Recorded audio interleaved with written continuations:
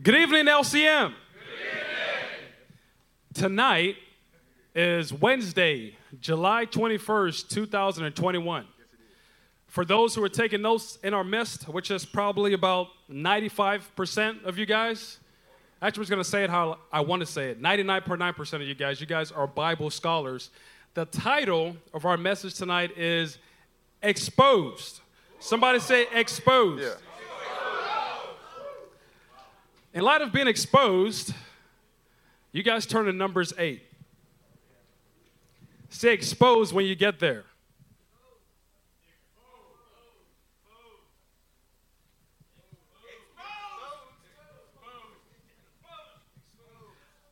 In Numbers 8, picking up in verse 5, it says this. The Lord said to Moses, take the Levites from among the other Israelites and make them ceremonially clean.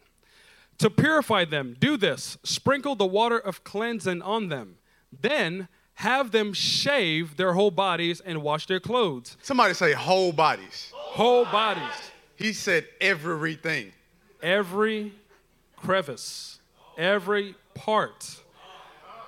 So that they can purify themselves. Even the eyebrows? Even the eyebrows. They got to go. Woo. Man, could you imagine walking around with no eyebrows?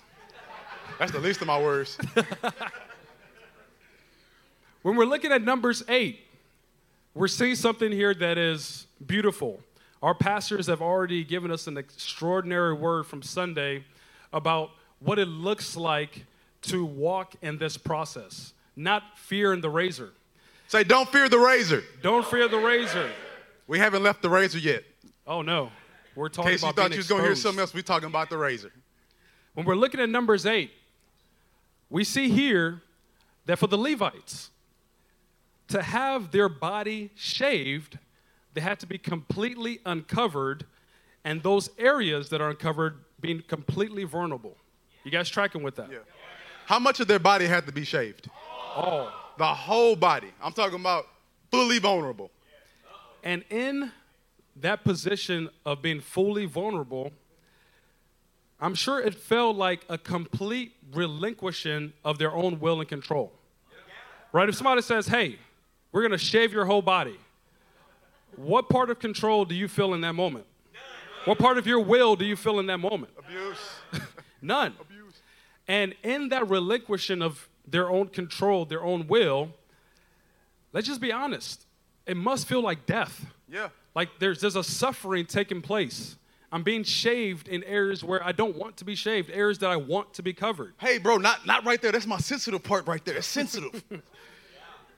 It must feel like death, but in reality, what is being produced inside of them is something of the divine nature. Come on.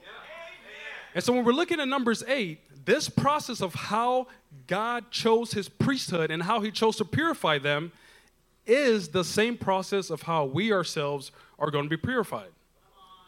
See, we're just going over Numbers 8 as a interaction of what we see, our personal engagement, our personal wrestling with God's word. And we can see clearly from Numbers 8 and this progression as God is speaking to the Levites to do this, we can see clearly that there's a razor-sharp process by which God sets apart the Levites, and it's really the same process that he has for every single man of God and every single woman of God. That's how we're made priests. With that being said, I want to point you guys to something. In verse 5, do you notice it says, take them? And later on, it goes to say, make them. Take them, make them, right? This is really the starting process of them being made into priests. Somebody say process. This is not some easy-baked concoction of a priest. This is not a 9-month course with 3 classes a week. This is a process that the Levites are getting to go through. And guess what? This is a process that we get to go through. This is where it starts. And we want to awaken ourselves to the idea and to the reality that priests aren't easy-baked. Priests are forged. Priests are hammered on. Priests are beat in the winds and in the wave. But what comes out is something that is divine because it has been of divine making. And if anybody puts their hand in the pot While that priest is being forged, it becomes marred. It becomes something that you have to start over. God is perfect in his processes. He is perfect in his forging of his priests. And newsflash, telling you the end from the beginning. He is perfect in the way that he deals with us. And we're going to learn, we're going to grow, we're going to be matured to accept that process and learn to love it. Amen? In fact, look at what Hebrews 13 says about this. Turn your Bibles to Hebrews 13, verse 20. Say, exposed when you get there.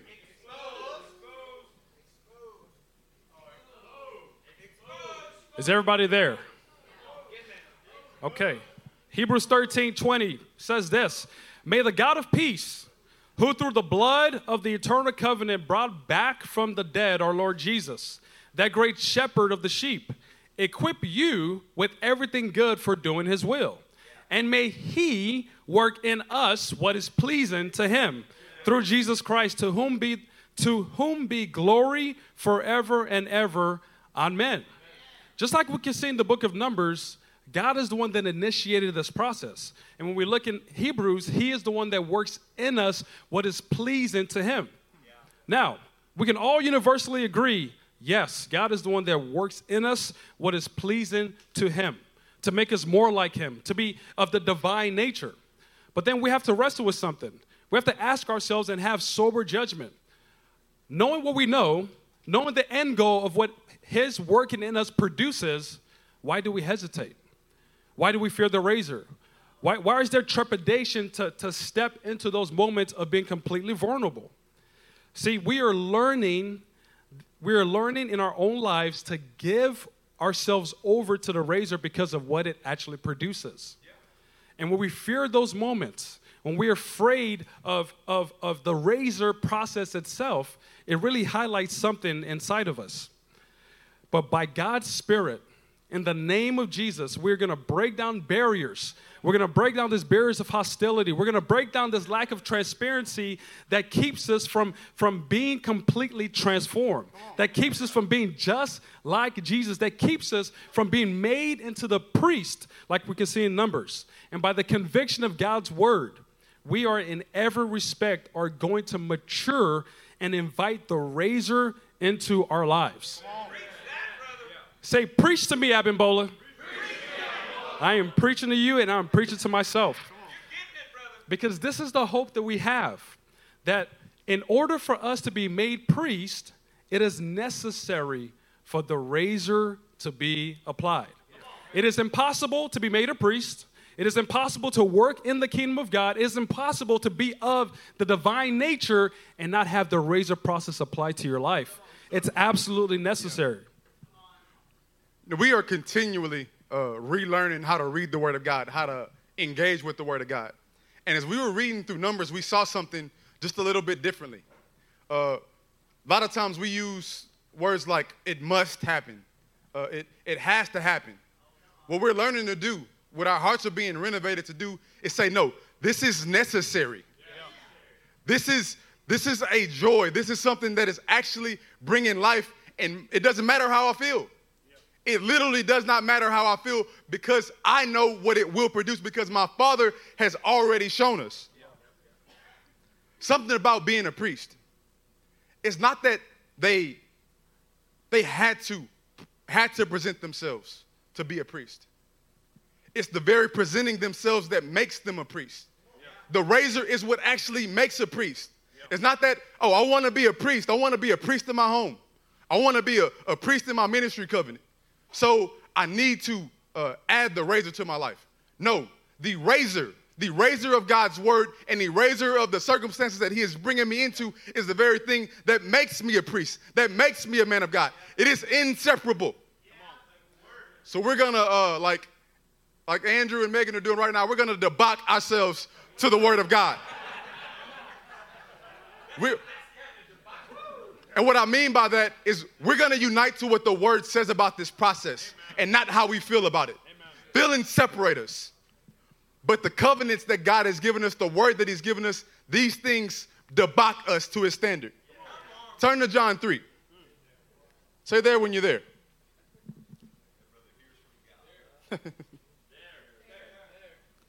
Starting in verse 19. I got a verdict for you, a judgment.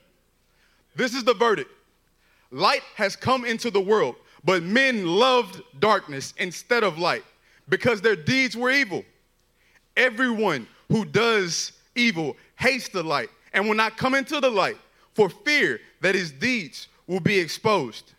But whoever lives by the truth comes into the light so that it may be seen plainly that what he has done has been through God. Now, we very recently were reminded that this verse is not about, people out in the world don't want to come to church because they'll be exposed. It may be partly that, but this verse is to you, and this verse is to me. It says that everyone who does evil hates the light and will not come into the light for fear that what he actually is, what he's actually done, might be exposed. There are things that are truly common to all mankind. If there's anything that's common, this is one of them. Fear of being exposed for what you actually are. This is our personal wrestlings with the word that we got Sunday. Why do we fear the razor when we know it's good for us? When we know what it's bringing. We know it's bringing the refinement that we need. There is a fear of exposure. There's a fear that, man, what I actually am, I might have to look at it in the mirror. Let's not go to somebody else first. You might not want to look at yourself in the mirror sometimes to see what is actually there. And then next to that, you don't want other people to see it either. Oh, I found something. Let me go and hide it. I'm not talking about makeup. I ain't going there. This is the first barrier that must be broken down. And I'm telling you, we can do that tonight.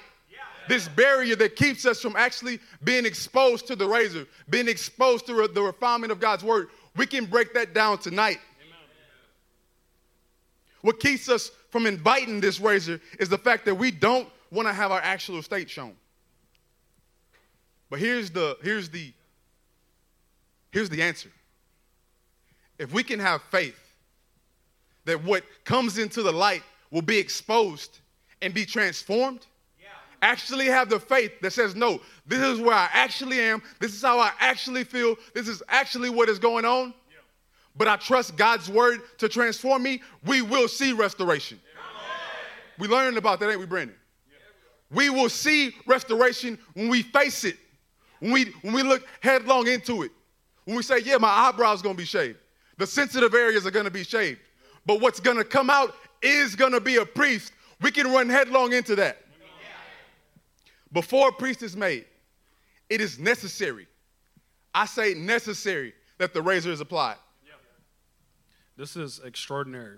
While thinking about this, Ephesians 4, and you guys can turn there in verse 22, it says this: you were taught, with regard to your former way of life, to put off your old self, which is being corrupted by its deceitful desires, to be made new in the attitude of your minds, and to put on the new self, created to be like God in true righteousness and holiness. Therefore, each of you must put off falsehood and speak truthfully to your neighbor, for we are all members of one body.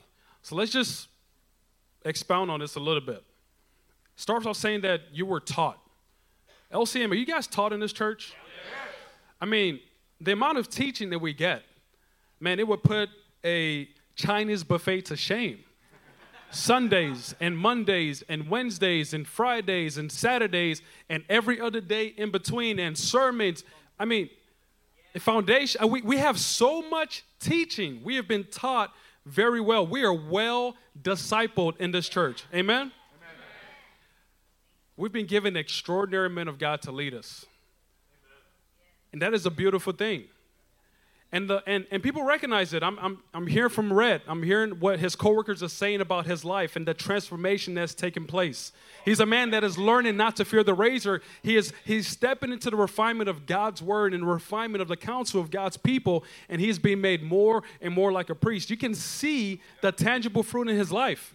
The world can see it. It's because of what God is doing in this place. And there's really something to consider. We can look at the men of God who are leading this body. We can see that the word that they preach is what they're living in their lives, right? But haven't we sinned in this body when it's actually time to face the razor? When it's actually time to engage the razor and expose those parts of yourself that are vulnerable that people just seem to fly away. They just kind of disappear. They just jump off the train, right? We see this. Think about John 6. Jesus is speaking, unless you drink my blood and unless you eat my flesh and drink my blood, you can have no part of me. It says many of his disciples turned away. And as I'm engaging with this, we can see this in these men's lives, and we're called to live in the exact same way. They have demonstrated the razor process. They've demonstrated by being up here and being fully transparent with us. These are the leaders that God has given us. We have been taught this way of life, and what the teaching that we can see in Ephesians 4 is to put off the former way. Yeah. It's to put off the things that are nasty. It's to be able to say, hey, brother, this is what I really am. I am exposing myself. There's nothing to hide. And when you think about those priests from Numbers 8, these men are chosen to be God's priest. And the Lord is saying, in my presence, everything must be laid bare. Yeah. This is how we become priests. We can't have anything hiding. We can't have any extra baggage. And God calls us to be transparent, to die to that old nature that shows up from time to time. And we've been given a model from our leaders of how they apply the razor to their lives. Man, just be honest with them. When they're preaching, you feel like they're preaching to you, right? Yeah. Absolutely, me too. And they're also preaching out of their experience and what God is doing inside of them, because it's what we need. See, we're learning how to separate ourselves from that old nature and to put on that new nature that is Christ himself. And what happens on the other side of obedience is that when we are made priest, when we've engaged that razor-like process, that refinement, the discipleship, the accountability, the transparency, it's exactly what God has called us from the very beginning. You have been clothed with Christ. Put off that old nature and put on Christ. This is what we're actually called to. Now, I know when Bim started to share that, y'all thought that he was talking about the mind kind of teaching. Like, man, we're learning a lot. That's on the surface. But what you're learning from these men of God is how to die to an old nature. Yeah. How to put on Christ continually, consistently. And that is what he's called to. And I'm going to need y'all to do something with me. Take a breath. Good. Y'all been to therapy or something. Now, I'm looking at you. I'm looking at my family. I can tell we have been engaging with the razor this week. Yeah. We have been applying the razor, and man, it's starting to be it's uncomfortable. Yeah, may even be a few nicks, a few cuts in sensitive places. But this very thing is what we were taught. Yeah. This is the way of life that we've been handed down. You were taught to put off the old nature and put on the new. And that is what we are learning how to do. Amen. Speaking of that, turn to Zechariah 3. We're getting used to being vulnerable. Exposed. Being exposed. Yep. So that we might be priests to God. Yeah. Zechariah 3, starting in verse 1. Then he showed me Joshua, the high priest, standing before the angel of the Lord, and Satan standing at his right hand to accuse him. The Lord said to Satan, "The Lord rebuke you, Satan. The Lord who has chosen Jerusalem rebuke you. Is this man not a burning stick snatched from the fire?" Yeah. Now Joshua was dressed in filthy clothes as he stood before the angel. The angel said to those who were standing before him, "Take off his filthy clothes." Amen. Then he said to Joshua, "See, I have taken away your sin, and I will put rich garments on you." Amen. Now this high priest, to be honest, he shouldn't have been there. He shouldn't have been at a place where he had on filthy clothes, right? Your Bible students, you know what this Joshua was being corrected about. And if not, go research it. That's not what we're going to talk about tonight. What we do want to talk about is, man, Joshua got corrected. Man, he was standing before the Lord. Satan was accusing him. Wow, I don't want to be there. But what did it say? Take off his filthy clothes. I've taken away your sin, and I'm putting rich garments on you. This is our personal engagement. There are things that we are learning to take off, that when the razor is applied and you're shaving, you may even feel naked. It's vulnerable. It's exposing. But this is the very thing that makes a priest, because God clothes you. The same goes with Joshua, and the same goes with us. When you're at a place where you must be shaven, where there's something that needs to be taken off, you can fight to be weak and say, oh, I'd rather keep on my filthy clothes. I don't want to be exposed. But you don't want to do that. You can, but you don't want to. This is LCM. We got better things planned. We are putting on the rich garments of righteousness. And it's only one way to do that. We got to be vulnerable. We got to be exposed. Something has to be taken off. God is purifying his bride. Jesus is purifying his bride. And he's starting from the very top all the way down to the bottom. He's starting from the high priest down to the little child. That is what we have to learn to desire.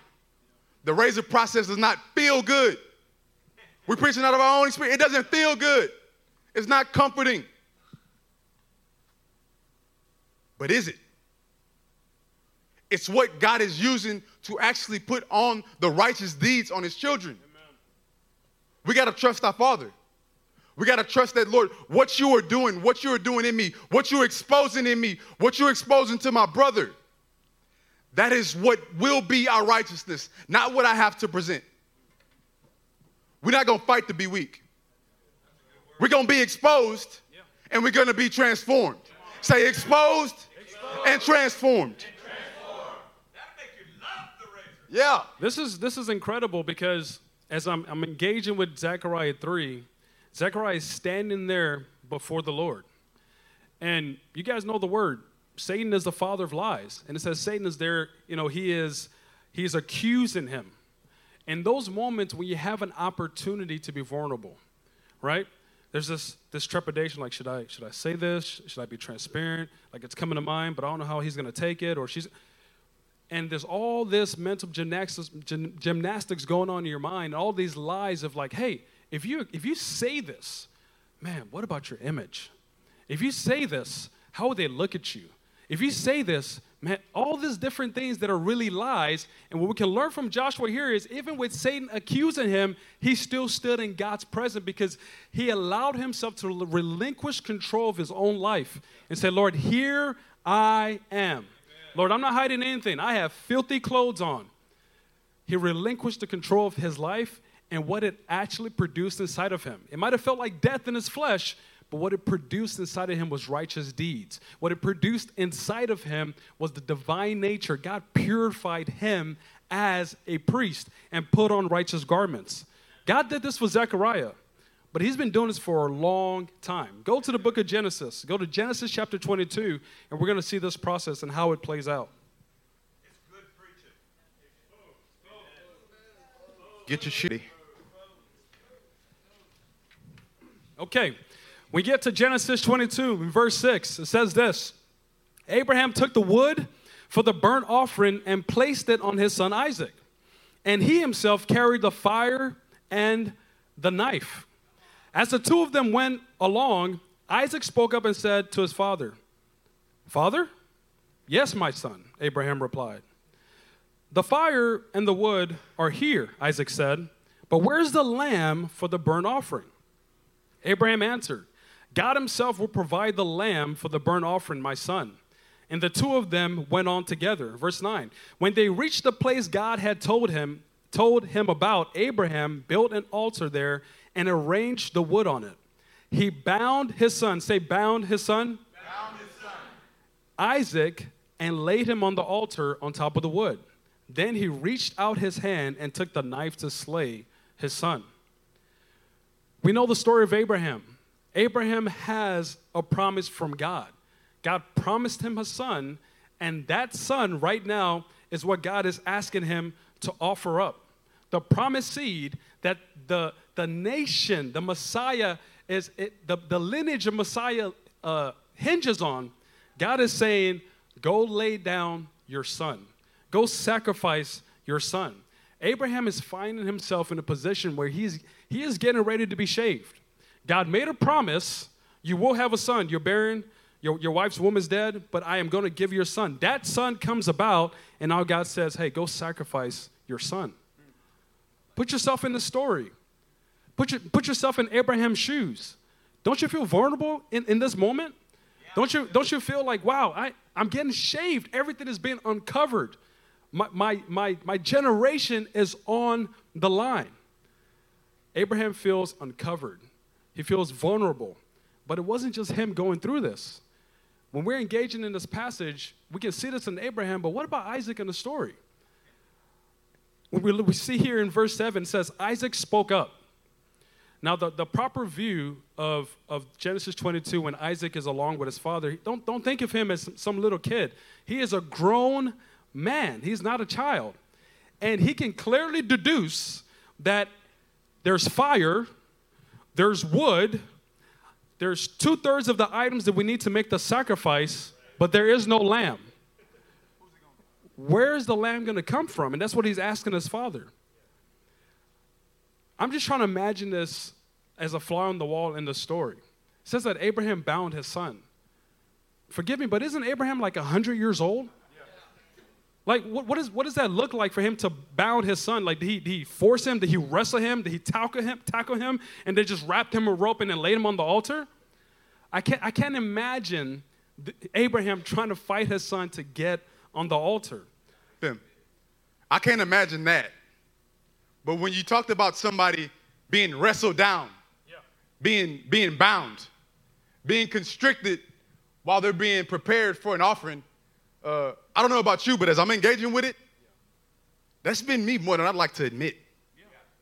God is presenting opportunities for me to be vulnerable, for me to be shorn, be shaved. And I'm learning from Pastor Wade. And it's like, man, he's having to wrestle me down into these situations. He's almost having to hem me in to get me to the place where I actually need to be. Because you're Bible scholars and you know what this means. You know what's about to happen here. But he didn't. And we don't know what is going to happen from what God is doing in our lives right now. So we can leave it at Abraham's feet and talk about Abraham and Isaac. But what about you? What about me? You like Abraham. You got a promise from God. Something that seems impossible, but you know God said, hey, this is what's going to happen. But it's taking some time. And then he says, hey, I actually want you to move further away from that. Like, that building, I actually want you to move further away from that, but you know God said it. Lord, I'm feeling like I'm being bound. Is this you? This is the process that we all are going through and have to go through. It seems like the promise is dying. That promise is being offered up, being made vulnerable. But God is doing something beautiful in that. Are you like Isaac? The one that's being laid on the altar. You're being stretched. It's the inverse of the stretch marks that are on Pastor Matt. You being stretched. And he being stretched because of you.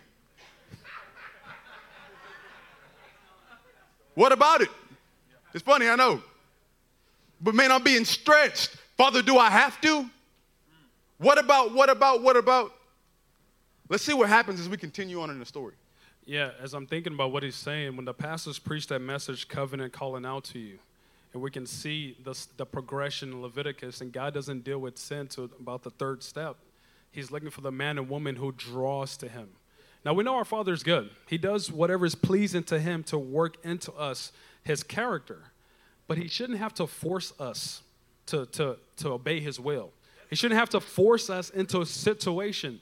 We as children of God, as sons of God, who were slaves, and he set us free through the blood of his son, should have that desire to say, Lord, I want to be a living sacrifice for you. And we can see here with Isaac, he's not fighting his father. His father's not wrestling him to put him on the altar. Isaac here is putting himself in a vulnerable situation, not because he knows how it plays out. He clearly asked, there's wood, there's fire, where's the lamb? And yet something inside of him says, Lord, I'm going to do whatever is necessary to bring about your will, even if it costs me my own life. I am the sacrifice. That's the attitude that we must have. I am the sacrifice. And when Linton was talking about the promise that God gives you, I think about when he gave me a promise of a wife. I was so sure of it. He gave me a dream, and it has such a conviction of the Spirit of God and the Word of God, and I knew for a fact this was going to happen. And yet I could feel God telling me as time progressed, as year 1 passed by, and year 2 passed by, and I felt further and further away from that promise and being able to lay that down. But God, you said this is going to happen. What about my calling? What about the generations? What about the nations? All these things are flooding my mind. I'm being shaved. I'm being exposed. I feel like my calling is losing, is flying out of my hand. I'm losing grasp of it. I'm losing control of my will. There's a self-preservation there that I don't even realize. God promised it, but I have a self-preservation of the promise. And God is saying, lay it down. And I feel like I'm dying in the process. But the reality is life is being formed inside of me, and I'm actually being made a priest. That's what we're called to. That's what Abraham is going through now. He's laying down his son, and Isaac is like, I'm the sacrifice. They are both being made into priests. They embraced the razor process. For Isaac, he settled. It was going to be a physical death. He was going to die. He had that in his heart. And he was not just granted life as a result. If we kept reading past verse 10, we know that God stopped Abraham. We know the story. But it wasn't just life that Isaac received. It wasn't just the promise that Abraham received. We're seeing the divine nature being produced inside of these men. We can see Abraham as the father of many nations. We can see Isaac, who was strong, who was the man of conviction. And these men's names were forever tied to Yahweh God. God of Abraham, God of Isaac, and the God of Jacob. For them to be tied to God's name, the razor had to be applied in their lives. This is the process of how priests are being purified, and it is the same process that our good Father is bringing us through. LCM, there's a message in this for us tonight. If you would present yourself to be exposed, to be shaven, to be uncovered in those areas, and if you lay everything bare before the Lord in full transparency of your pastors, in full transparency of your covenant partners, and be vulnerable and be seen for what you really are, and give yourself fully to the razor process of that refinement, amen, you will become everything that is promised in Christ.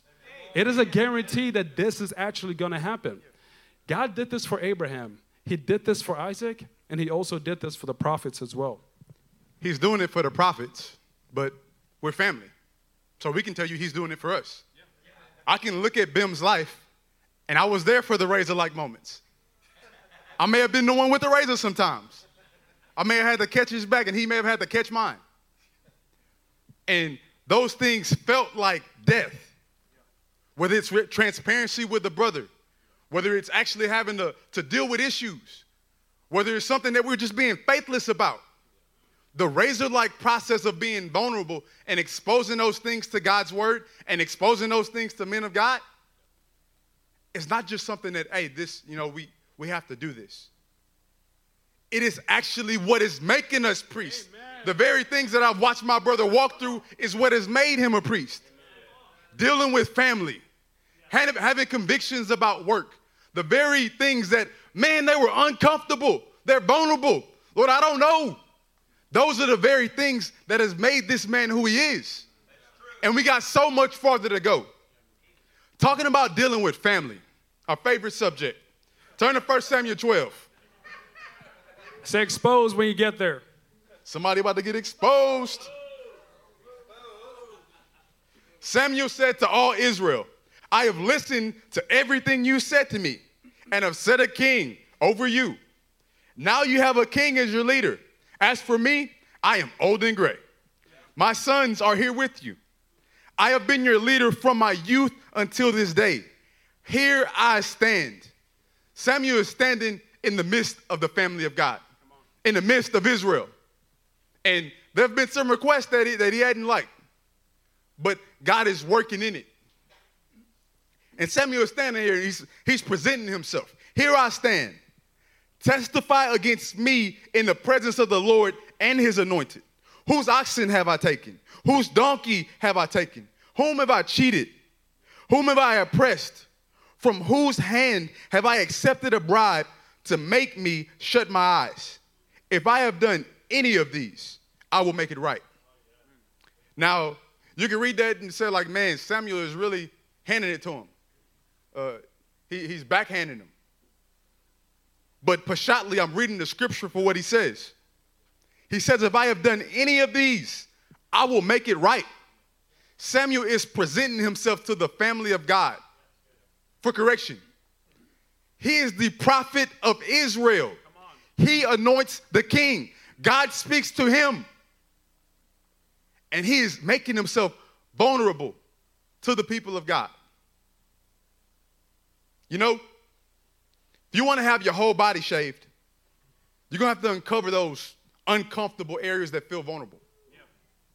That vulnerability is going to feel like a complete relinquishing of your own will or control. Yeah. It might even feel like death, but what it actually produces is life. Yeah. And we see that here in Samuel. Somebody could have came up and said something, and they probably would have been lying. Yeah. Scripture says that nobody does. So you know what happens there. But he is still presenting himself. And if Samuel, the prophet of Israel, is presenting himself for the shearing, presenting himself to be vulnerable, presenting himself to be refined by the Lord and by his people, yeah. How much more us? Yeah. How much more is it necessary that we present ourselves to our brothers, that we present ourselves to our leaders? It's necessary. It actually produces something divine in us. What I love about this is Samuel's the one that called the meeting. Do you go to the pastors or do the pastors come to you? Samuel calls the meeting because he has nothing to hide. He calls the meeting because if there's something, if in his heart of hearts he has nothing to hide, but his heart is deceived, he is allowing himself to be in the council of God's people and say, hey, if there's anything that I have done, I will make these things right. That is the epitome of facing the razor. That is what it's like to have his divine nature working inside of you. And Samuel understood this. 1 Samuel says that God did not allow any of his words to fall to the ground. And he could have had a big head. He could have grown and swell up in pride. But here's a man in walking humility saying, hey, I am relinquishing control of my life. I've pastored you in this entire nation, and I am submitting myself before you and before God. This is the type of attitude and the type of walk that we must demonstrate. Look at Psalm 139. Speaking of Samuel. When you get to verse 23, say exposed.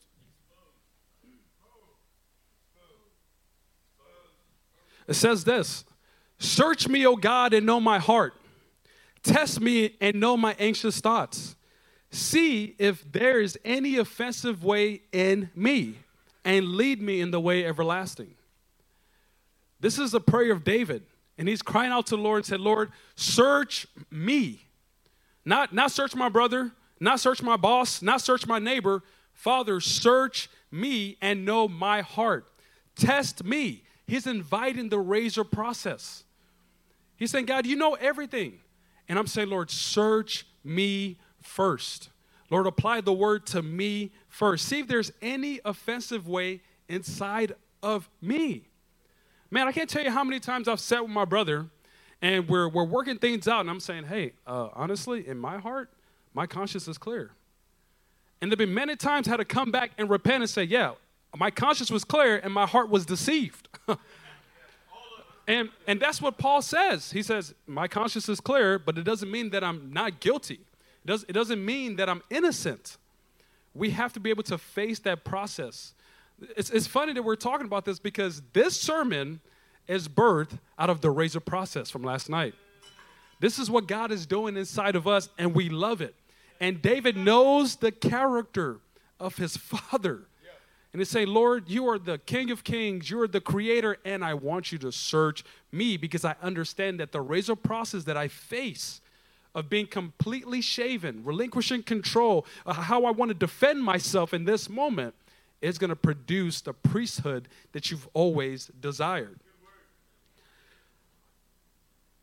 We know in the book of John that when Jesus is speaking, he talks about how the Holy Spirit is going to bring to remembrance all things. He's going to reveal all things, right? We know this. And we know that when we're asking the Lord to search our hearts, first and primary, he's going to speak to us through his word. This is Hebrews 4. It's a double-edged sword, right? Divides soul and spirit and joint and marrow, and it discerns the attitudes of our hearts. He can speak to us in dreams and visions. He would give us his word. You know how else he does it? Through our brothers. Yeah. Look at Proverbs 27:17. It says this, as iron sharpens iron, so one man sharpens another. You have to ask yourself, why does Solomon say it and phrase it in this way? He could have said anything else after as iron sharpens iron. Why did he choose to say, so one man sharpens another?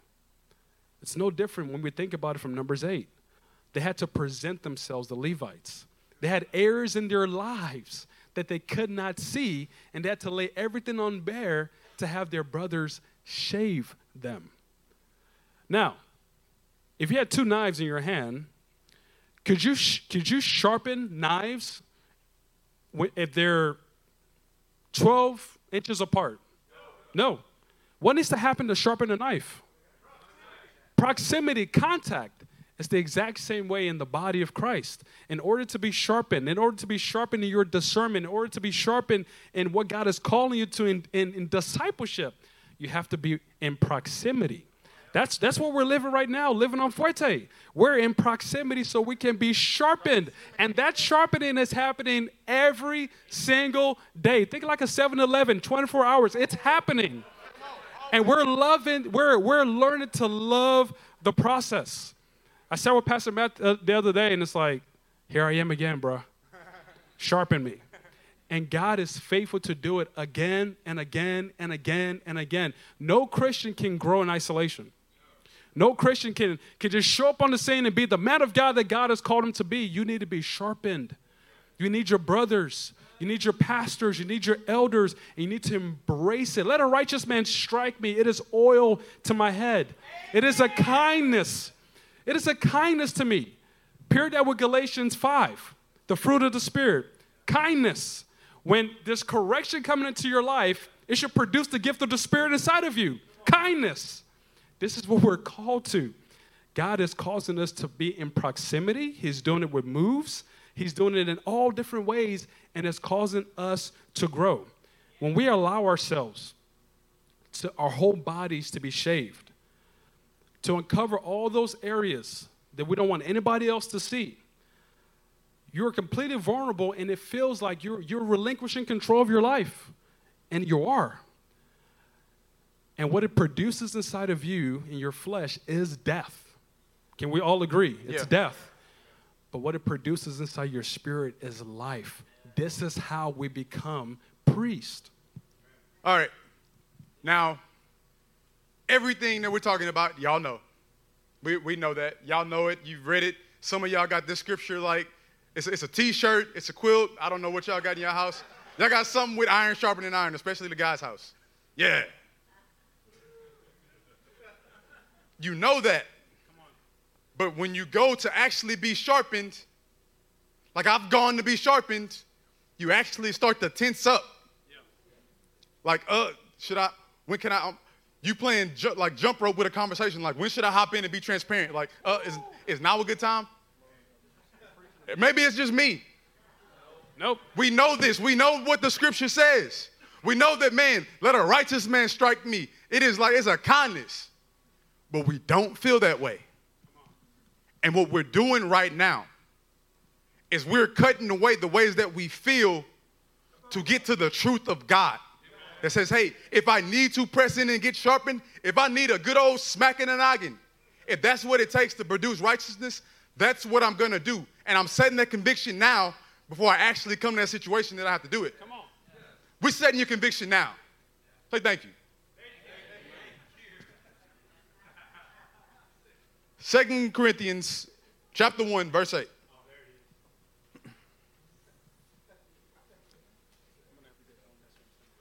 Get it. We do not want you to be uninformed, brothers, about the hardships that we suffered in the province of Asia. As we were studying this, we started to engage with the first century interpretation. And we're realizing that Paul is writing this after it's happened. Yeah. None of the people that he's writing to were there, apparently, because he wouldn't have had to write to them.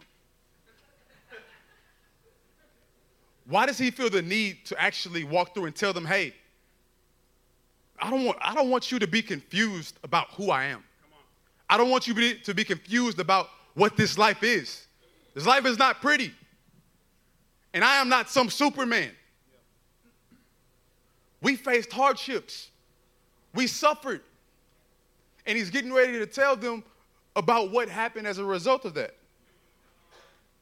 But Paul, first and foremost, exposed himself to the dangers, to the Christian commendations of what it looked like to be obedient to God no matter what. And he was also exposing himself in front of his brothers about the hardships we suffered in the province of Asia. We were under great pressure, far beyond our ability to endure, so that we despaired even of life. Indeed, in our hearts we felt the sentence of death. But this happened that we might not rely on ourselves, but on God who raises the dead. What it's going to look like for us to become priests, what it has looked like for us to become priests, is that we've had to present ourselves to some great pressure. Yeah. We're having to present ourselves to more and more great pressure, more and more vulnerability, more and more of getting to the limits of what I can do. Yeah. Man, Lord, this is about all I have. This is all I got, Lord. And because we're presenting that vulnerability, because we are stretching out and asking the Lord, Lord, refine me, Lord, shear me, shave me through my brother, it is actually bringing about a strength that we don't have, but we still see the strength. It's like, man, where is this coming from? Where is this strength? Where is this ability coming from? Newsflash, not me. It is the relying on God. And what it looks like to rely on God is to submit to his process. What it looks like to trust God is to submit to the refinement, to submit to the transformation, to bring things out into the light, because you trust that he will transform it and that he will strengthen you. That is what this looks like. That is what we're being called to. We're going to have to lose control of our lives. It's going to feel like death. It's going to feel like we're literally dying. But it is what brings about righteousness, so it is what is necessary for us to grow. Paul could have written, just track with me, he could have said this: we do not want you to be uninformed, brothers, about the hardships we suffered in the province of Asia, and then skipped on to something else. But isn't that what we do when somebody says, hey, brother, how was your day? Good. And we skip over the transparency. We skip over exposing ourselves. We skip over actually being vulnerable in that moment. And Paul does this because he wants them to understand the reality of the kingdom. You are going to face situations where you feel like you are dying. And he said here, far beyond our ability to endure. He doesn't say, yeah, we faced some hardships, and man, I crushed that giant. And God came through him, and it was glorious. He said, no, bro, I in my heart, I felt the sentence of death. I looked at the situation, I said, I am going to die. He is being honest with them so they can see for themselves, this is the reality of the kingdom. And even in the midst of that, look how God comes through. Could you imagine reading this from the Apostle Paul and now feel strengthened? Do you look down on him for being transparent? Neither you love him more. Neither will anyone look down on you for growing in your transparency and being vulnerable in those areas where you need to be shaved. It might feel like you're losing your life. You're losing the grip of your control. But what is actually producing inside of you is life in the divine nature. You are actually being made a priest. Revelation 7. Let's turn there. Say exposed when you get there. It says this. Then one of the elders asked me, these in white robes, who are they and where did they come from? I answered, sir, you know.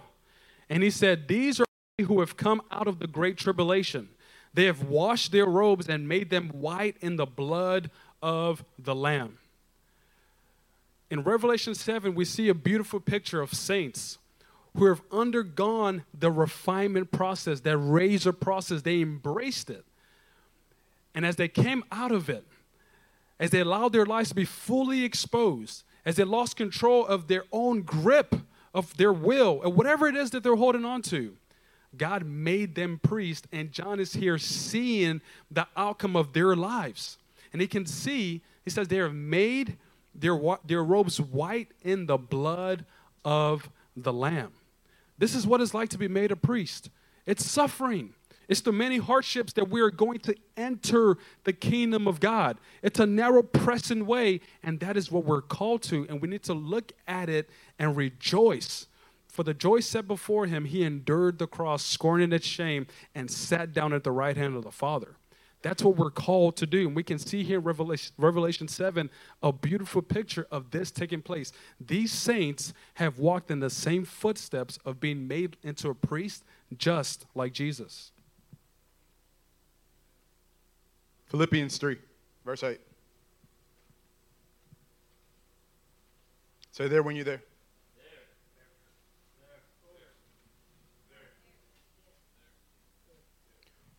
What is more? I consider everything a loss compared to the surpassing greatness of knowing Christ Jesus my Lord, for whose sake I have lost all things. I consider them rubbish, that I may gain Christ and be found in him. Paul didn't just lose his life to lose it. There was a purpose. There was something behind it, and there was something that was driving him. You're not going to be able to do this in your own strength. We've told you that you have to present yourselves, and you do. Our job is to die. Our job is to turn our eyes away from the things that should be lost so we can find the things that should be gained. Come on. Paul was motivated by knowing Christ Jesus his Lord. And because of that, in comparison with that being the very thing that he focused on, everything in between that was rubbish. Psalm 119:37 says, turn my eyes from worthless things, but preserve my life according to your word. This is what was happening in Paul's lives, and I want to encourage this body. This is what's happening in this church. Don't have to make it up. It's not like I'm preaching at somebody's funeral that I don't know. We live life together. I'm seeing us lose our lives. I'm seeing you be vulnerable in ways that you haven't been vulnerable. I'm seeing the Lord expose things that haven't been exposed, and it's producing something in this body. And that itself is beautiful because I see Paul in you, and I want to see Paul in me. To lose everything that is worthless. And when I'm talking about worthless things, I'm talking about the desire to want to hold on to some kind of image. I'm talking about the desire to want to hold on to control of a job, control of a relationship, control of whatever. Yeah. We want to know what it means to lose worthless things, to be vulnerable, to be exposed, if it means that we get to know Christ in a more real way, in a genuine way. I want to be found in him, not having a righteousness of my own that comes from the law, but that which comes through faith in Christ. The righteousness that comes from God is by faith. I want to know Christ and the power of his resurrection and the fellowship and sharing in his sufferings. becoming like him in his death, and so somehow to attain to the resurrection from the dead. What keeps us from pressing into the razor? Keeps us from getting the refinement that we need. It is a fear of death. It is a fear of, man, I am dying. I am losing control. I am losing my grip. But as a child of God, we're in somebody's hands who is stronger than us. And being lost in his grip is okay. Being submitted to his process, to whatever he wants to work into me, that is okay because I know who my God is. Is that okay with you? Yes. Do you want to know him? Yes. We're going to have to get lost. Yeah. We're going to have to be vulnerable. We're going to have to be shared in different ways, in new ways, in exposing ways. But it is what is going to produce the character of Christ in us. Earlier we read Hebrews 13, and we're just going to throw it on the screen so you guys can see this. Hebrews 13:20 says, "May the God of peace, who through the blood of the eternal covenant brought back from the dead our Lord Jesus, the great shepherd of the sheep, equip you with everything good for doing his will, and may he work in us what is pleasing to him. Through Jesus Christ, to him be glory forever and ever. Amen."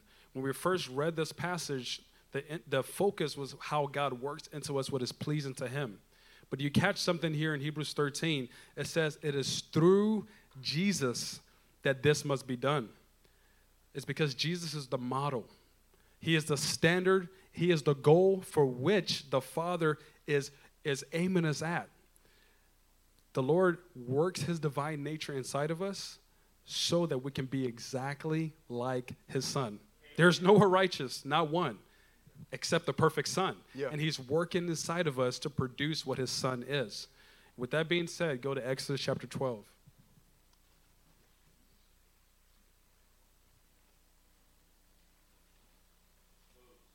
Exposed.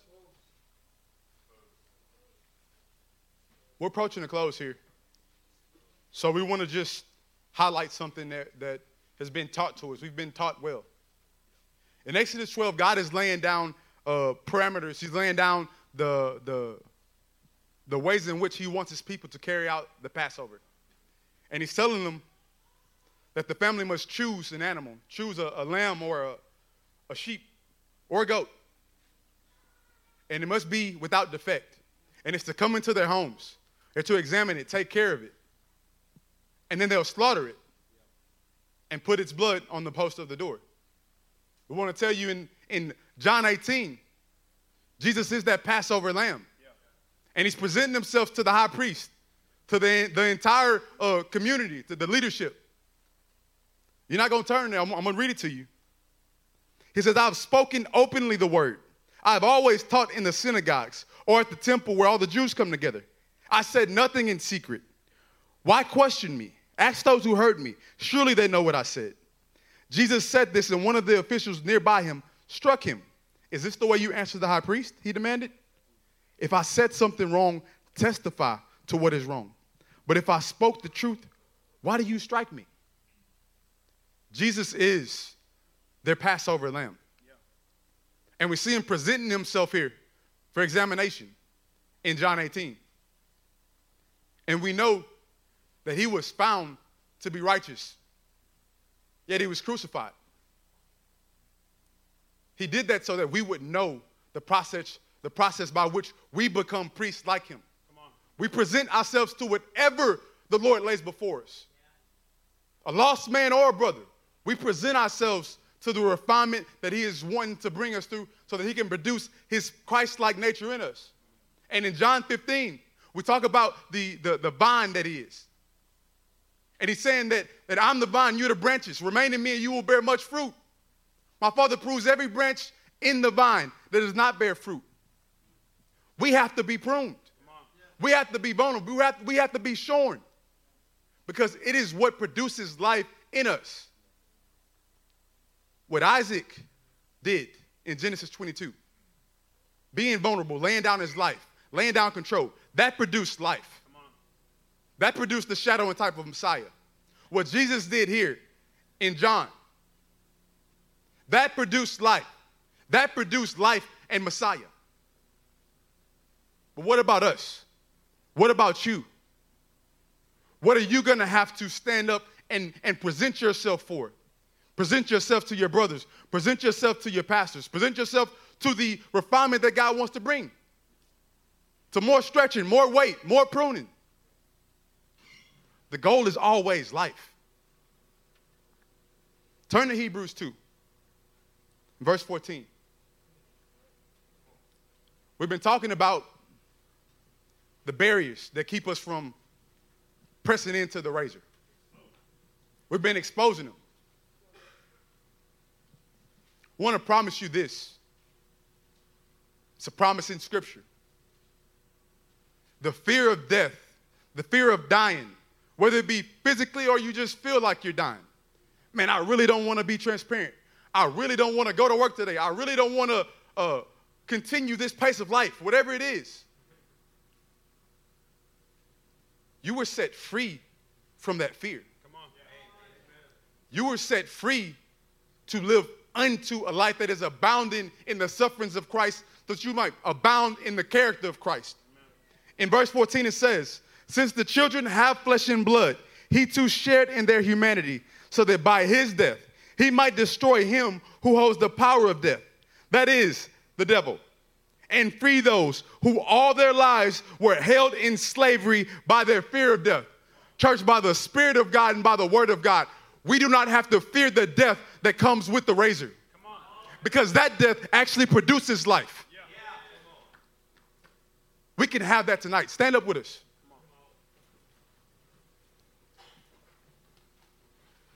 Talked about a lot, said a lot. And here's the point. We need refinement. We need the razor. We need to mature in Christ, and there's only one way to do that.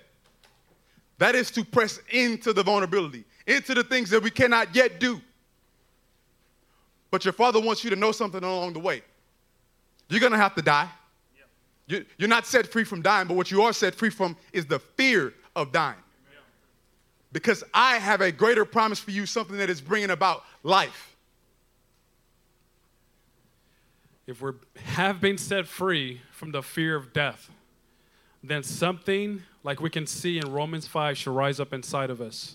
In Romans 5:1 it says this, therefore, since we've been justified through faith, we have peace with God through our Lord Jesus Christ, through whom we have gained access by faith into this grace in which we now stand.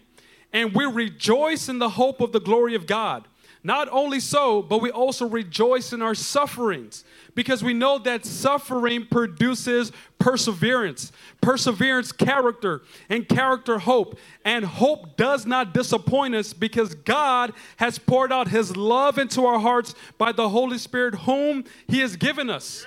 The call tonight is to be free from the fear of death, to be free from the fear of that razor process that is the refinement that is required, and to rejoice in it, to rejoice in the suffering that are ours in Christ, because we understand what it produces inside of us. It produces a priesthood. Before we pray, ask yourself, have I exposed myself completely? Have I allowed myself to be shaven the way that I'm called to be shaven? Have I uncovered those areas that make me feel vulnerable? Ask yourself these things. Are you losing control of your life right now? Can you feel it? That is a good sign. That's a part of embracing the razor. That relinquishing of your control of your life feels like death, but you've been freed from the fear of death. And what it produces inside of you is life. This process is how priests are made, and we're called to be made priests. Father, we thank you for tonight. Lord, we thank you that you're a good Father, and that, Lord, you yourself initiated this process. Lord, you've called us to be exactly like your Son. Lord, you've called us to be priests with him, along him. Father, we're asking here and now that, Lord, we hold nothing back. That, Lord, we present ourselves like Jesus as a lamb before you, Lord, to be examined.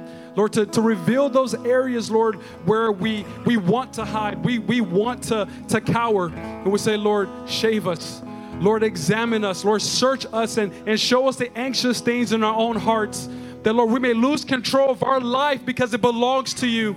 That you may get the glory out of our lives and you get the priesthood that you desire in the name of Jesus.